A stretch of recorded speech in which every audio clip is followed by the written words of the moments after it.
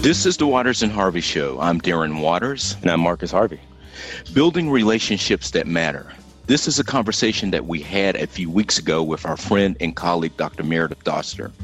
We're going to return to that conversation again today. We'll be joined by Dr. JoJo Ledgister, the visiting lecturer on women's studies in African religions at Harvard Divinity School. Marcus and I are glad that you're joining us again today for what has been a wonderful series of conversations. We have been hearing from so many of you of just how you all feel and how much you're getting out of the conversations that Marcus and I have been having.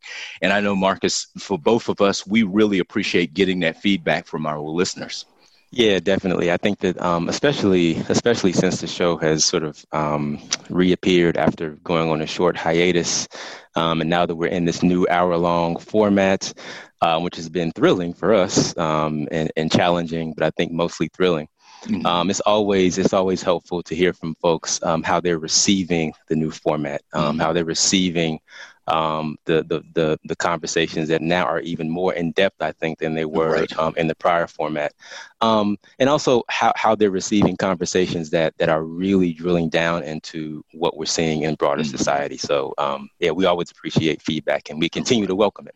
That's right. And, Marcus, given the fact that so much is going on, not only here locally in our own local community, but across the state of North Carolina and across the country about conversations about community, conversations about, issues surrounding race and the history of race and race relations in this country, not to mention the COVID challenge itself and what it has kind of laid bare for us to actually see many of the inequities and disparities that exist in our society. It has raised so many questions, and people have been so appreciative of the fact that we've been able to kind of engage the conversations that we've been having, are the topics that have been at the heart of these conversations a little bit more in depth. So I have been really appreciative of the conversations, the comments that we've gotten back from those who have been listening to the show. And those of you who have been following the show realize that Marcus and I, when we began this latest series of conversations, as Marcus mentioned, coming back after we found a way to kind of re-engage our audience again, given what was going on around the whole COVID crisis and not being able to be in the studio where Marcus and I really enjoy being, but now coming from our home offices, again, Marcus is in his home office, I'm in my home office, but re-engaging you all again. This latest series of conversations that we've been having, Marcus, we've kind of framed them around some key questions, 2 questions specifically. And those 2 questions, I really want to bring them up again because I think that they will be at the heart of what we'll be discussing today. And I have been amazed again at the feedback that we've gotten around these 2 particular questions. And it's really forcing people to really think about who we are. So that's actually one of the questions. Who are we? And the second question is, who do we want or who do we wish to be, especially as a community, as a state, when we think about the state of North Carolina, and then when we think about the larger country itself. Yeah. And, one of the things that came up in the prior show, when we sort of, I won't say reframe, but when we introduced these 2 questions as a way of framing this latest series of conversations was the need to really parse this we language, right? Who's the we? Mm-hmm. Has there ever been a we? Should we be imagining a we? And if so, how do we then begin to inaugurate conversations around who we wish to be? Right. And I think both of those questions, but especially that first question, requires some really, really hard historical and intellectual labor. Mm-hmm. That I hope this show will help people begin to see how they might begin to embark upon for themselves. So yeah, I think these questions, brother, are probably going to haunt the show for the rest of his life. I think so. Far beyond these last few shows. I do. And Marcus, listening to you and your response there and the comments that you were making, I can't help but think about the fact that we've lost just recently 2 real giants. One that many people may not really be thinking about, but those of us who are kind of in academic circles, and those of us who think about, especially about culture in this country, and especially around jazz. And I know you are a jazz aficionado. We've done a show on that. I think about the loss of Stanley Crouch. Yeah. And Crouch is someone who we have talked about somewhat on the show. I have referenced for quite a while an essay that he wrote back in, I think, 1994 that he presented at a conference that then Vice President Al Gore hosted, entitled Melting Down the Iron Suits of History. And it may be possible for us to discuss that in some more detail, but in many ways, Crouch in that essay was really raising this question about who are we and who do we wish to be. And that in the point that you make about having to be able to re-engage our history, to engage our history in a very serious and critical way, is a part of the argument that he was making in that particular essay. So I want to mention Crouch here because Crouch, for me, as a social critic, was one of those towering figures. And we can't help but think about, the loss of Ruth Bader Ginsburg, who was someone throughout her career who was helping to kind of expand, just like we said about John Lewis, expand the boundaries of what it means to be a part of this larger American experiment. Yeah, absolutely. And, thinking about also about Stanley Crouch, I liken him to the late Albert Murray as well, who, has had a major impact on my scholarship, on my growth as an intellectual. He also was a major jazz critic. But both Murray and Crouch, I think, were important and courageous voices as cultural critics when it came to, I'm going to reference a phrase by John Hope Franklin here, really sort of, I think, in each in their unique way, holding a mirror up to America, right? For it to really look at itself from the perspective of these two African-American cultural critics. Right. And sort of connecting that to Ruth Bader Ginsburg, I would argue that her career, as I would say before and during her work on the Supreme Court, is also a kind of mirror, right? That reflects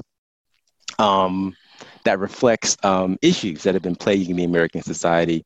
Women, for example, minorities, others, really since the country's inception.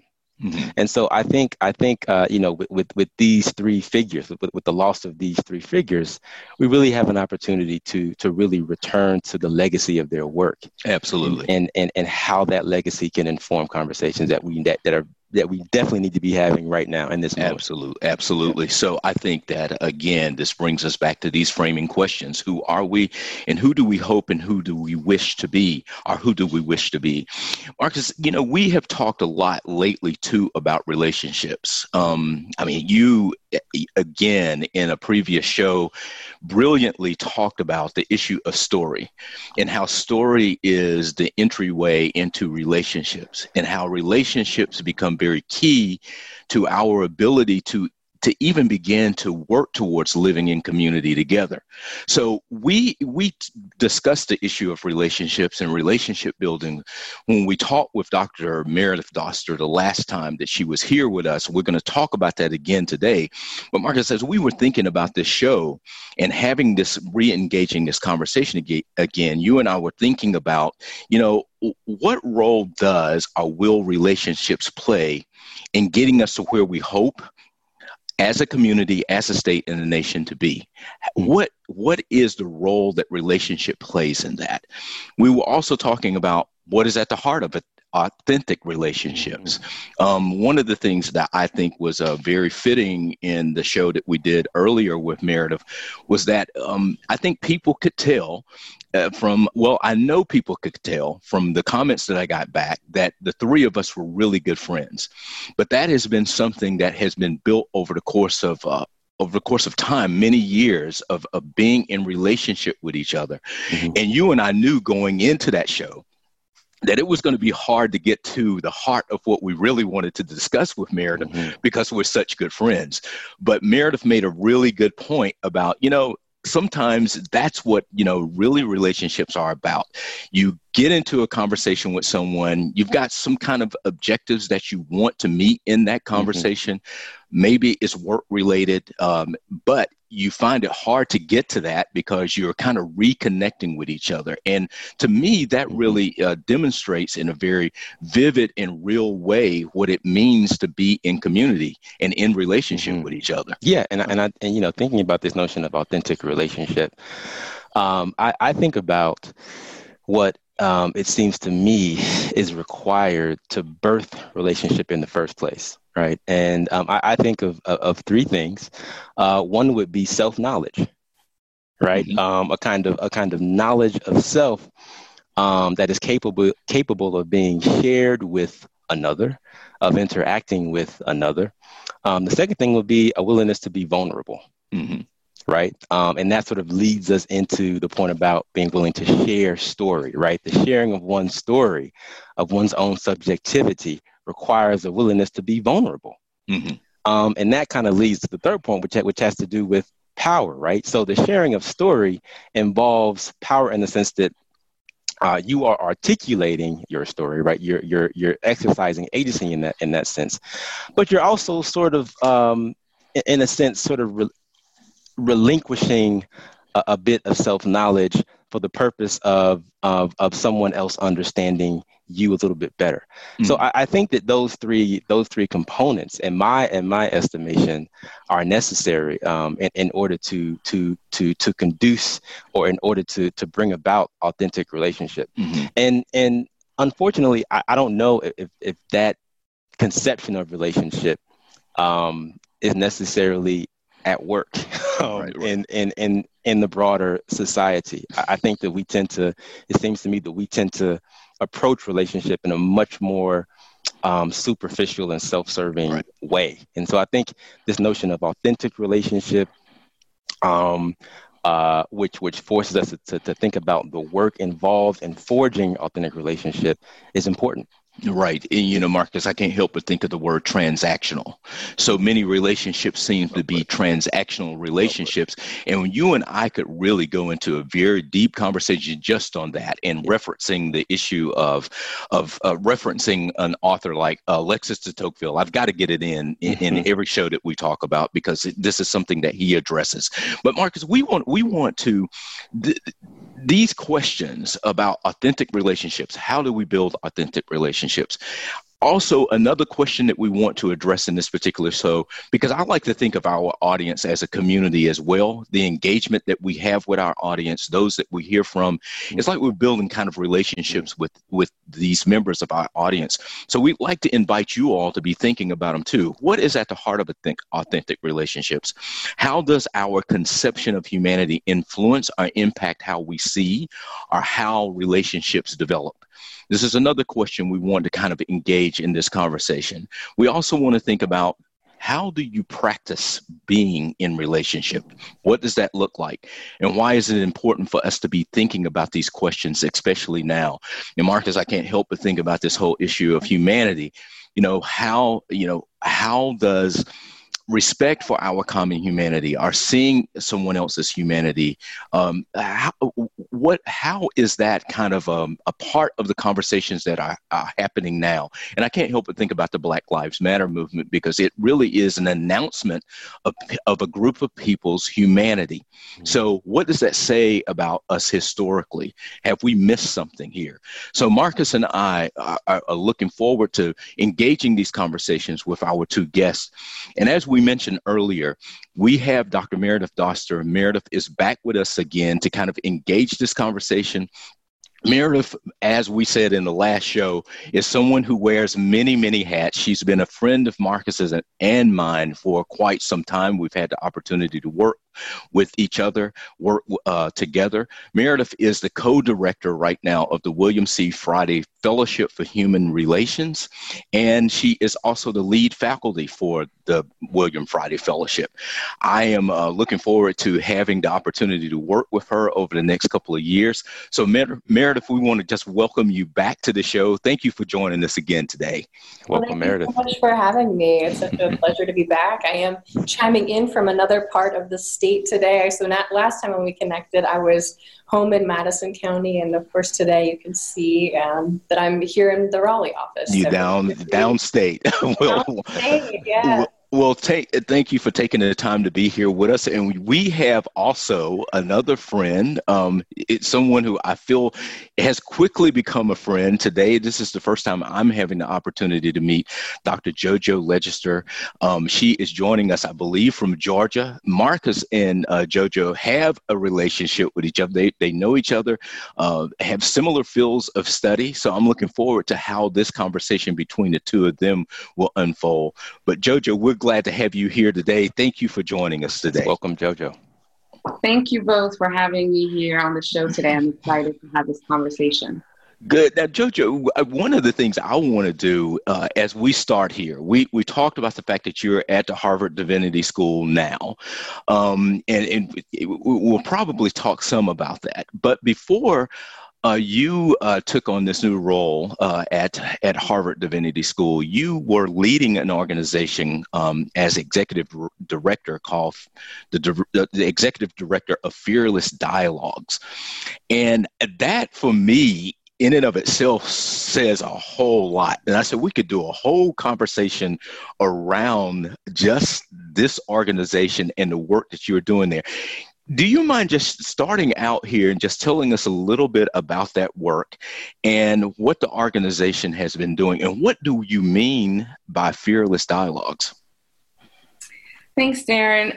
Well, first, Fearless Dialogues was really birthed from a similar kind of relationship container as we're experiencing right now on this show. Mm-hmm. It was the result of research and conversations that Dr. Gregory Ellison from Emory University was having around invisibility and the treatment of young Black men who were coming out of prison.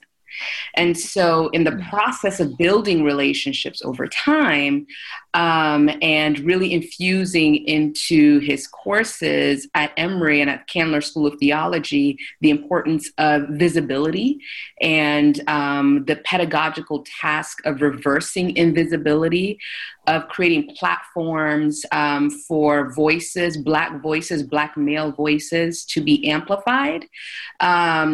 It generated a lot of not just interest. I think it catalyzed a certain group of folks in the Emory learning community to channel our intellectual pursuits towards practical applications in community. Mm-hmm. Yeah. And then, Trayvon Martin was killed, and George Zimmerman was found not guilty.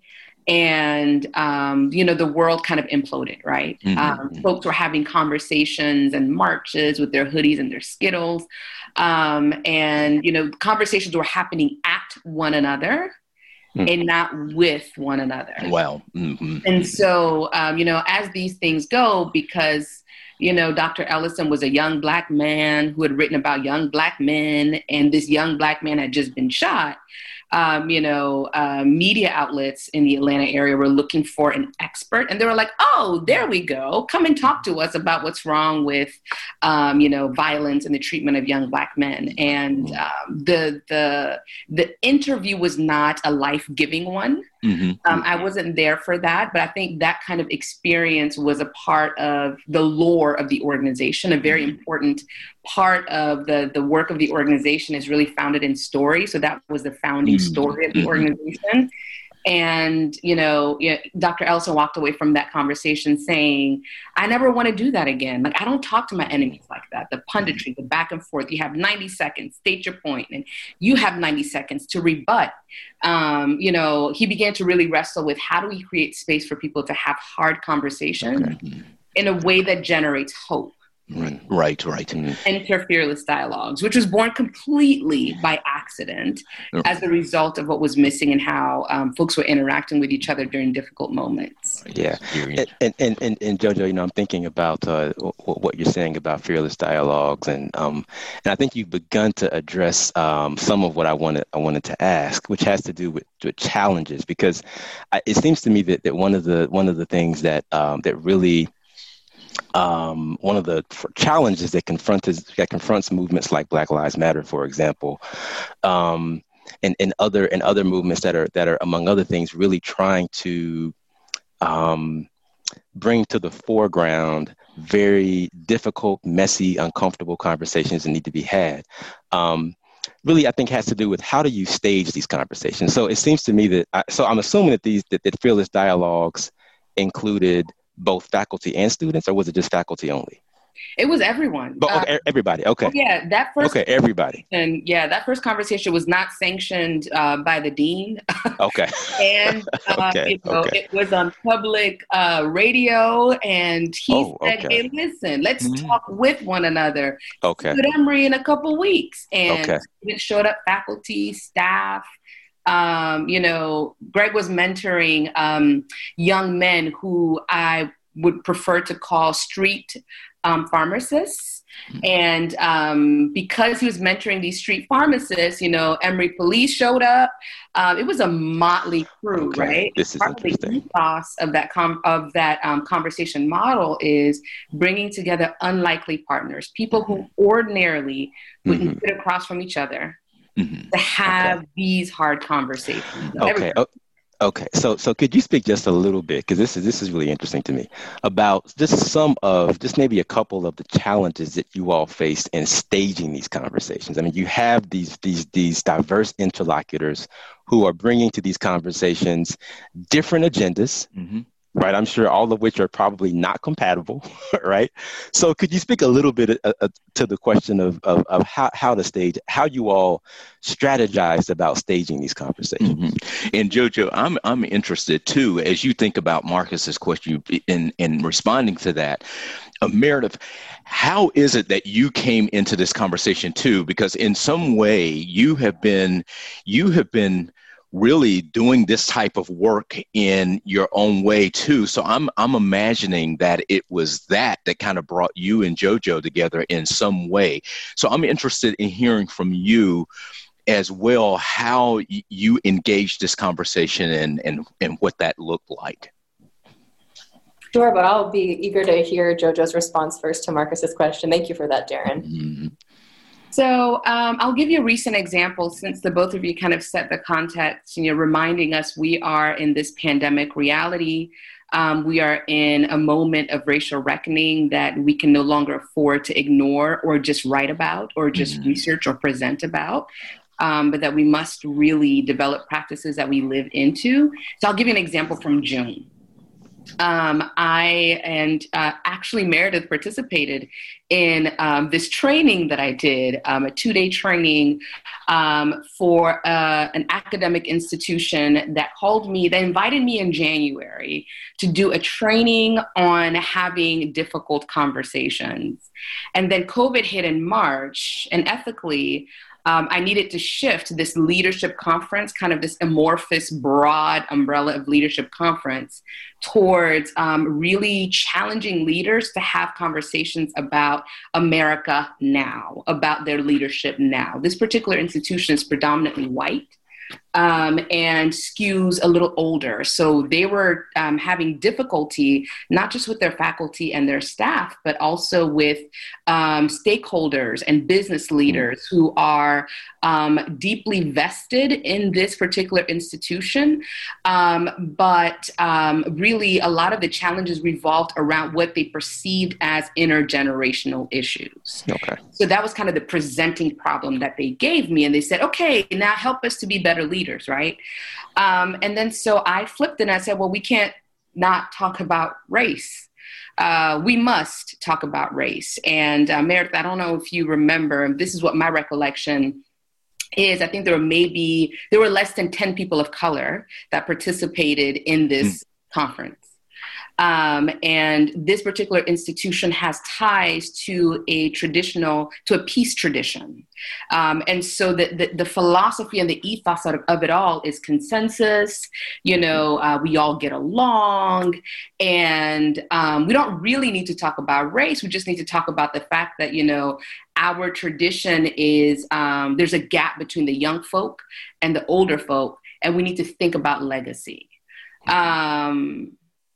We had to talk about race. They were not very pleased, but we had to do the work. And what we started with was, your own experience of this pandemic, your own experience of racism, how racism benefits you, how racism has formed and shaped your leadership. So really my philosophy is, rather, when you're having these disparate groups with disparate values and goals gathering for a hard conversation, instead of elevating one experience as the experience that kind of holds the moral high ground, invite everyone to a shared experience, to common ground, and bring their own stories to the process.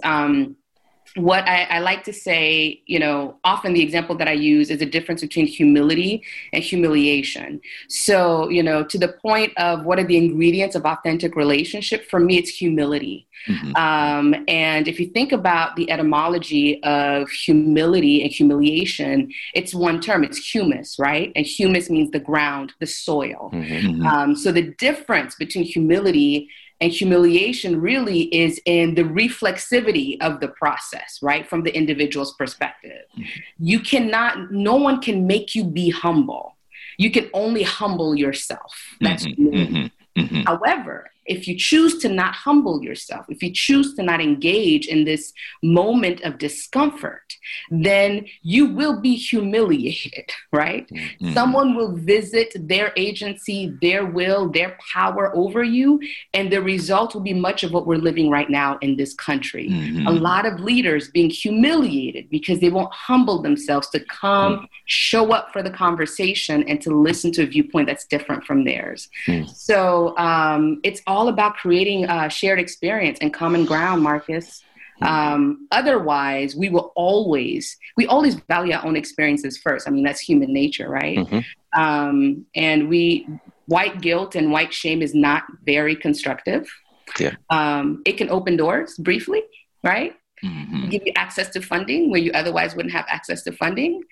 But beyond that, it doesn't really change systems, right? So we need to move beyond the shame, the guilt, get to shared common ground, and do the work. Right.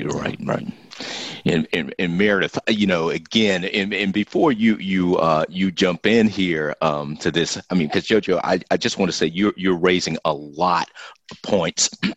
For me, this is, my brain is kind of really active over here right now. But I want to take a moment just to remind you that you're listening to the Waters and Harvey Show on Blue Ridge Public Radio. And Marcus and I are in conversation with Dr. Meredith Doster and Dr. JoJo Ledgister, again, talking about relationships. What is at the heart of authentic relationships, and how does, an understanding of our humanity impact the way relationships actually develop?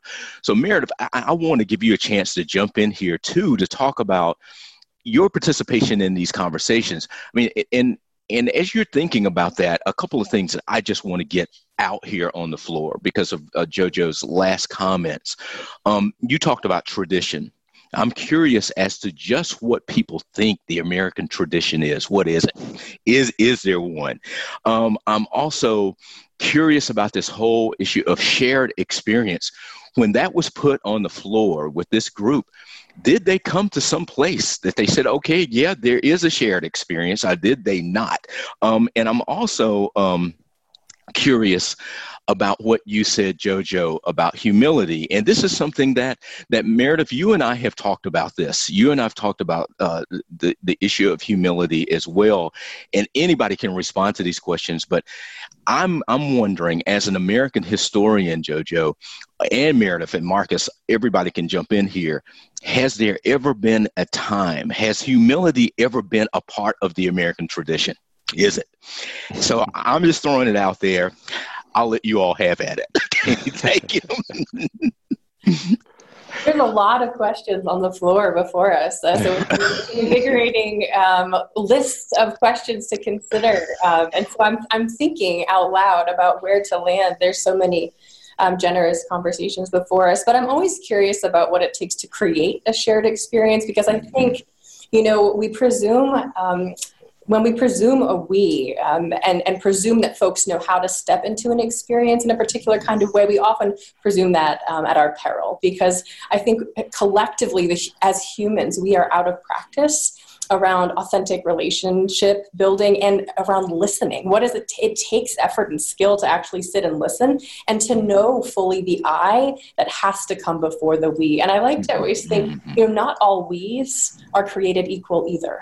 Mm-hmm. Right. And so, there's a lot of work that goes into inviting people to really see fully who they are in a given space, to invite them to hear how much room are you taking up? What kind of power are you leaning into as you talk over that person that you just spoke over for 20 minutes?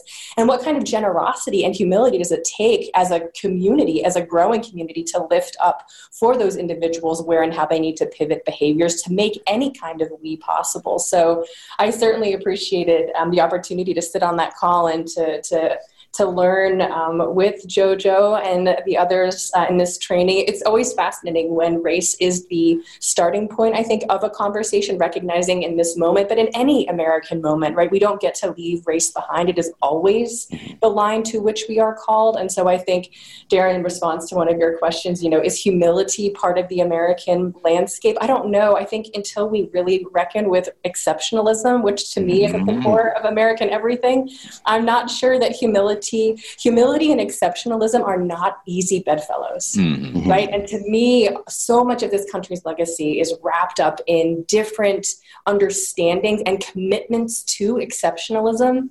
And I think it takes great humility and willingness to really tackle that word and all of its legacies in a different way to build more of these experiences that we can share and that can keep reframing the possibility of the we. But again, sitting on that call with JoJo, I think one of the things that I'm remembering, and JoJo, please correct me if I'm wrong, but I think we chatted a bit about how much for white folks on the call, that some of the questions you raised, they moved us into this confessional space where white folks have gotten used to saying, oh, here's the question that you're raising around race, and here are my answers. Here is my confessional altar call. To sort of show up in a particular kind of way. And one of the things I so appreciate about my work with everyone on this call is the way in which our relationships make possible knowing and naming when that is the modality we shift into, but also just moving beyond that, right?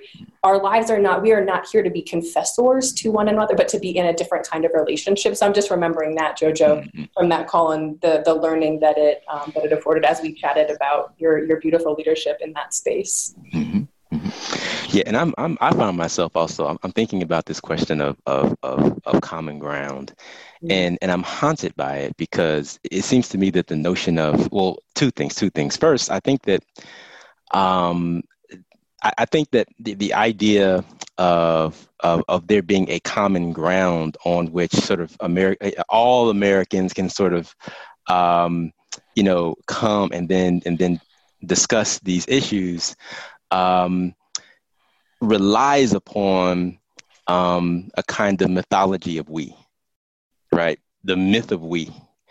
And it seems to me that, this notion of American we-ness continues to be an under-examined mythology, right? And so I think that's one issue. The other issue is that it seems to me that, and I think this kind of goes to a point that JoJo made, but it also seems to me that the common ground, it has to be created or fabricated. It's not just out there to be had. It has to be fabricated. And so if we are sort of concocting common ground, then I think we have to acknowledge that, this is a political act.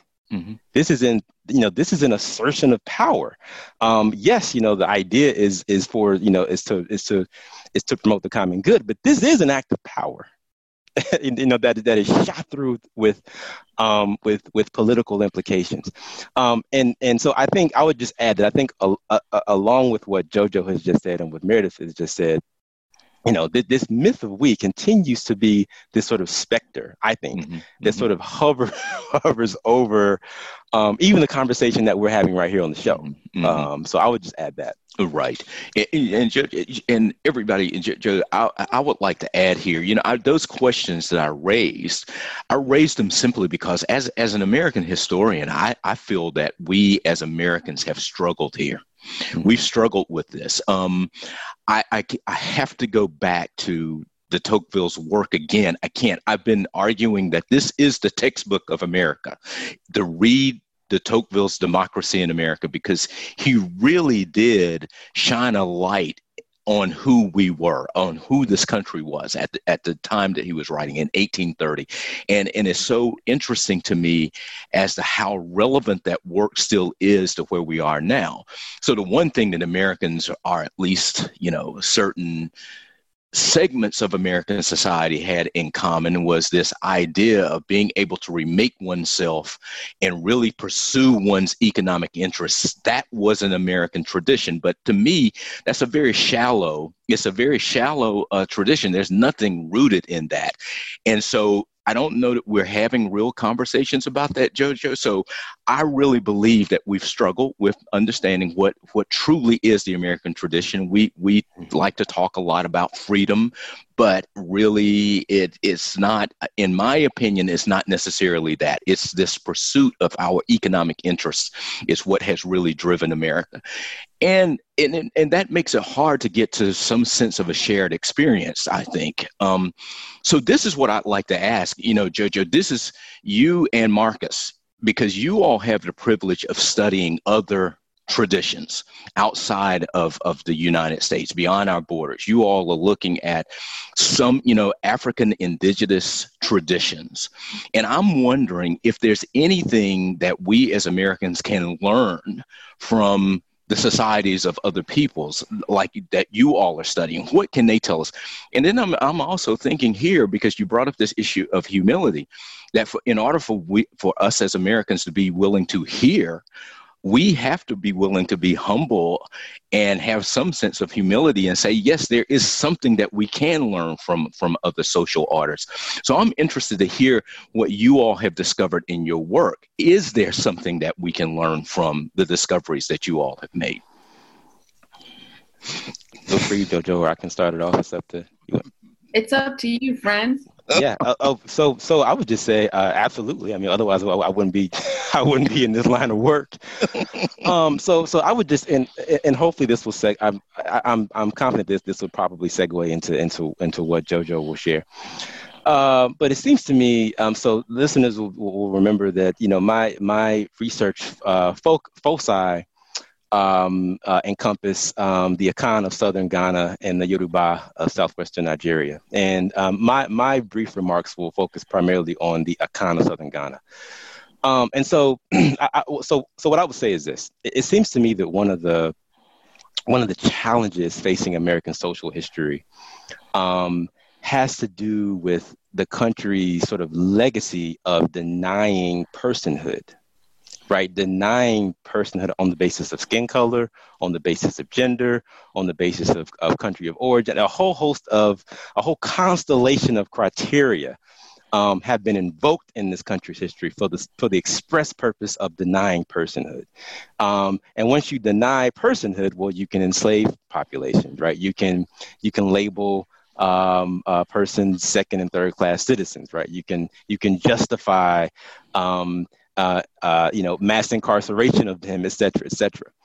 So among the Akan, again, one of the ethnic groups that my work focuses upon, we find a very different theory of personhood that I think really stands in stark contrast to this country's notion of personhood, which seems to be very closely linked or even married to I would say whiteness, and also whether or not one can claim to be American, right? So in an Akan context, the belief cosmologically is that we are all born with certain innate capacities ratiocination or rationality, reason, and also, and perhaps more importantly, capacities for moral virtue, right? For morality, for ethical behavior that will conduce to that if implemented appropriately and consistently, will conduce to the well-being of the broader society. And within that sort of theory of personhood, one cannot fail at being a person, right? What the one's personhood, the capacity for these characteristics, that capacity is always present, right, in the body of a human being. Where one can fail is in one's efforts to pursue one's goals. One can fail to meet the expectations of one's society. One can fail to achieve status in one's society, but one's personhood on a fundamental level remains intact. And what that means is that the community is compelled, regardless of how a person manages to achieve or fails to achieve, the community is compelled to continue to engage them as a person that continues to be a constituent of the community, right? And I think that it will be interesting to sort of juxtapose what I would call the American theory of personhood, at least as it is played out in American social history, with an Akan theory of personhood, and to place these two notions of personhood in conversation, and sort of see what happens, right? What would it mean for our sort of understanding of personhood as Americans to be really challenged and informed by another notion of personhood that, for example, doesn't allow us to see immigrants as non-persons, that disallows the language of illegal alien, right? No, we have to find a new language because these human beings are persons. So I would just offer. I mean, there's more that I could say, but I'm sure JoJo has much to add as well. So take it away. I have to say that these questions cannot be addressed in a and I have to name the injustice of it all. Like, conversations I've had in a long time. And I know that, time is a thing, although it's a slippery concept in this pandemic world. This show must end today. I'll just offer very briefly. I mean, that was just, I don't know if you saw me nodding, right? There's so much about all of your scholarship that ignites something in me, especially when it just speaks to where we are. But the only thing that I'll add to what you so aptly put, Marcus, is that, so I studied the Luba people of the Democratic Republic of Congo, of which I'm a Luba woman myself. And I study correlates of religious traditions of political movements that are really founded as mystical indigenous traditions. And so I study the Maji-Maji the Mau Mau, in Kenya, and the Mai Mai in Congo, and Luba cosmology in general in Congo. And so the one piece that I would add, certainly to this central notion of personhood, is the focus on what breaks down communities is not on the person being pathologized, but it's on the person doing the pathologizing. So whereas here in the West, there's such a focus on, and rightfully so, there's a focus on the persons that are marginalized, that are ostracized. In these philosophies of personhood, especially amongst the Luba, the question to ask is, if someone is being cast out from a community, what is it about the community that has broken down to cause someone to be cast out? So the inquiry, the focus is on the community, is on the person that is tearing apart at the fabric of the community. So the work starts with the quote unquote aggressor, right? And not on the one being aggressed. And really the thought behind it is, because you cannot dehumanize someone, because you cannot take away someone's personhood, The only dehumanization that really exists is your own dehumanization. So back to that reflexivity, back to that agency. So really, I'm not dehumanizing Marcus. By trying to take away Marcus' personhood, I'm dehumanizing myself. And so what must we do to fix JoJo? As opposed to, what papers do we give Marcus so that Marcus can pass and be a tolerated member of our community? What is it about our policies that we have to change? Right. That ostracize people like Marcus who do not come from this country. Right. So the direction of change is opposite. Right. Yeah. Marcus, let me just say again, for those who are just joining this conversation, you're listening to the Waters and Harvey Show at Blue Ridge Public Radio. And we're talking again about relationships. We're talking about personhood. We're talking about humility. We're talking about a host of different topics here that I think are all fundamentally important to all of us as we think about who we are and who we wish to be. We're in conversation again with Dr. JoJo Ledgister and with Dr. Meredith Doster. And Marcus, I'm going to turn back to you to let you jump in with your question. But one of the things I'd like to address here to get Meredith to talk about, because Meredith, in leading the William C. Friday Fellowship, this next cohort that will begin in just a few weeks, Meredith, you are working to incorporate all of this into the fellowship, right? And I'd like for you to talk a little bit, if you can, about how you see that actually working out in this next cohort of the William C. Friday Fellowship. But Marcus, let me just turn back to you, brother, and you take it. No. I was just going to quickly add, in response or as a kind of an addendum to what JoJo said so eloquently, is that in a cosmology, one of the primary roles of the community is to discover those innate qualities in individuals, right? So the capacity for moral virtue, the capacity for reason, to discover those innate capacities and then nurture them. So even when a person in an Akan context fails to attain certain goals, fails to meet certain moral standards, as you were saying in the Luba context, JoJo, there's then a burden placed on the community in an Akan setting for figuring out, okay, what did we fail to nurture, right? Or how did we fail to nurture these innate capacities that bestow upon all of us personhood? So I would just add that. Yeah. And Meredith, thinking about the William C. Friday Fellowship, how is this going to be incorporated? How is this being incorporated into the William C. Friday Fellowship? And we talked in the last show about who William Friday was. He was a real community builder here in North Carolina. So it's fitting that this fellowship has been named in his honor.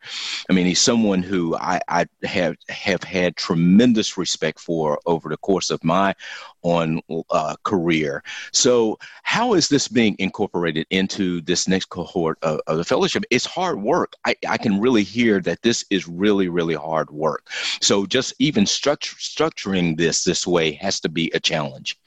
Yeah, it is hard work. And I think we want to name it as such. We want to honor the work. And I think it's so easy to make invisible and to not recognize the work that we are performing on behalf of community and on behalf of the possibility of community. And so, how does this work happen? And just as a reminder, the Friday Fellowship is a 2-year program. And I've heard us name time and time again on this call, we don't have enough time to tackle these questions, right? We could have taken one of these questions and spent, a lifetime unpacking it. And so I think one of the real gifts of the Friday Fellowship is its 2-year time frame. And so I remember, and I'll pivot quickly to how this work happens. It happens in relationship. And so it's such a privilege to have JoJo on the call today because, the way, and Darren, you as well as someone coming alongside with the fellowship as a core faculty member, the fellowship works in the practice of relationship. It works in conversation, in dialogue. And so we have a 2-year time frame to work with. And our fellowship program is modeled into 6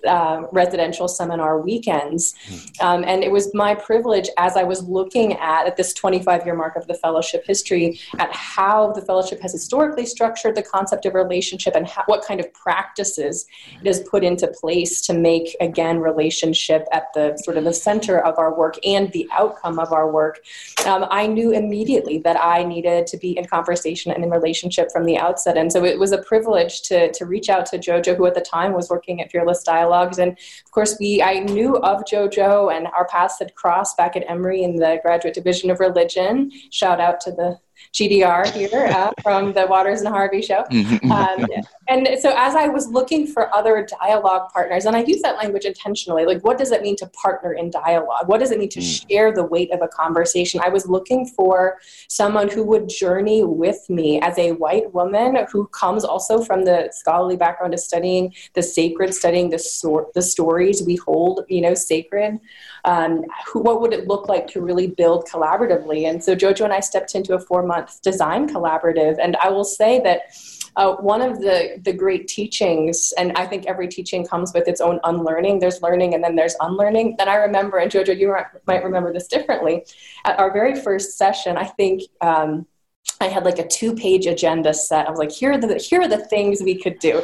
And of course, in the way that I am, I invited you to come in and share in the design of our initial conversation. But the work of the fellowship and the work of actually sharing power and sharing relationship means that by the time we got to our 4th and final session, we weren't building an agenda in advance, because the relationship had progressed to a place where, like, I don't need to come up. I don't just show up with, a parameter or guidelines. We are already working collaboratively in lockstep, so we can trust and hold together the blank space, which is always before us. And I think there was such a beautiful arc to our design process that began in relationship, but also moved us to a very different place in a relationship that is continuing on beyond this. So that's just one piece to lift up, Darren. But the fellowship works intentionally. I think, we need time to remember ways of being, and we need practices.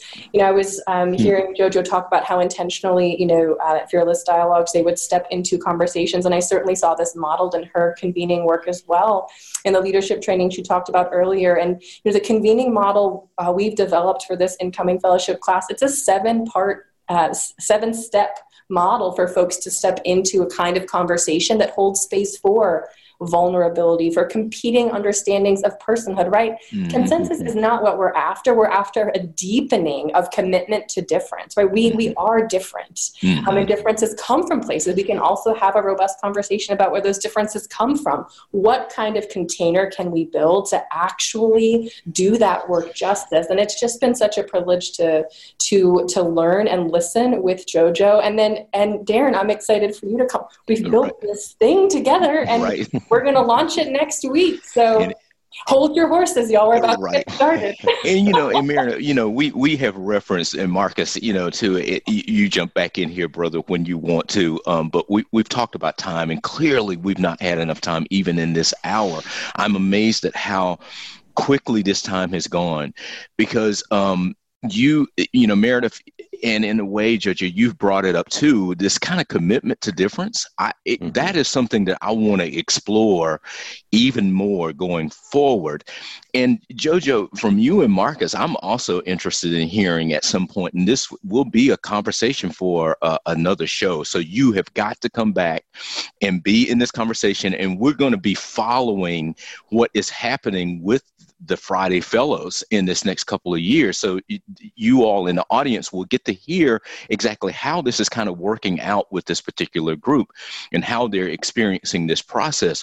But I'm interested in hearing in a conversation from both JoJo, from you and Marcus, about the role of elders in these conversations, because I don't think that in this country we really respect that the way that it should be. We are a country that is so forward thinking that we kind of look at the past and say, okay, we now all of us have heard this statement that, okay, boomer statement, where we're kind of dismissive of those who've kind of preceded, who are older than us. But I'm interested in hearing, what are the role of the elders in especially in the societies that you all have discussed and that you all have studied. And I'm also interested, JoJo, in hearing about, because you brought up the issue of discomfort, because these conversations are not comfortable. And so I'm interested in hearing from you all at some point, how this issue of discomfort, how does that upset our idea of creating safe spaces? We hear this a lot because it has to upset that to some degree. So these are things that you have kind of lit my mind on fire just in this conversation. But Marcus, jump in here. No, just quickly, and I know it's amazing how quickly this hour goes. I would just say that there's a proverb, there's an Akan proverb, and I'll just render it in English. But it states that the mouth of an elder is more potent than a charm, right? The mouth of an elder is more potent than a charm being a spiritually powerful object, right? And that, I think, really speaks to the authority, respect, and reverence afforded to those in a Akan society who have not only sort of lived into their personhood, but they've also managed to benefit the broader society, right? They've lived productive, meaningful, impactful lives, and in so doing, the idea is that they've also accumulated wisdom. They've accumulated knowledge that members of their lineage need, and also that the broader society needs. And so, as individuals who have sort of accomplished elderhood, there's a kind of baked in or built in respect there that is expected. And elders know that they will be sought out for knowledge, for wisdom, for guidance. But I'll say that to let JoJo jump in and add something here. Yeah. So I'll say very quickly, as I look at the clock, the notorious RBG has moved on to the ancestral plane. Right? Many of us longed for Ruth Bader Ginsburg to live longer. For many reasons, right? Because the justice system is frail. But from the traditions that Marcus and I study, the notorious RBG has access to more power on the other side. That as an ancestor, right? An elder that can shift unseen powers from the ancestral plane, that her influence not only lives on, but is amplified on the other side. And my hope and knowing is that from the ancestral plane, she will galvanize us to do what elders do, which is to make us vote, to make us show up, to make us fight for the change that we must. So an elder occupies a place of leadership here and in the beyond. Right. And I hope to see her influence at the polls. All right. Well, I think, JoJo, that is a good way to end this conversation. I hate to end the conversation because we could go on. I mean, there's so many other things to explore. I hope that you all in the audience have enjoyed this conversation. And I'm assuming and believing that you want to hear more.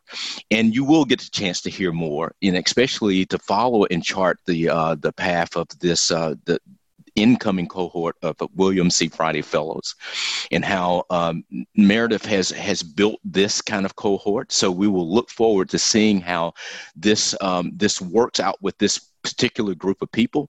We also want to think about how can we kind of, as a community at large, kind of begin to take on some of these ideas and some of these practices. So Marcus, this has been a great conversation that we've had with JoJo and Meredith. I want to thank them for being here again. Thank you. And Marcus, as always, we want to remind you all in the audience that the Watterson Harvey Show is produced at Blue Ridge Public Radio in Asheville, North Carolina. And you can listen to our podcast on bpr.org, on the BPR mobile app, and on Apple Podcasts and Google Play. And remember, you can always follow us and get in touch on Facebook and Twitter. And Marcus, as we leave, let you have the final word. I would just say, remember the importance of living into our practices of community. All right. Thank you. It was good to be with you all again. We will look forward to joining you again in the next conversation. Thank you again, JoJo and Meredith. Thank you. Take care.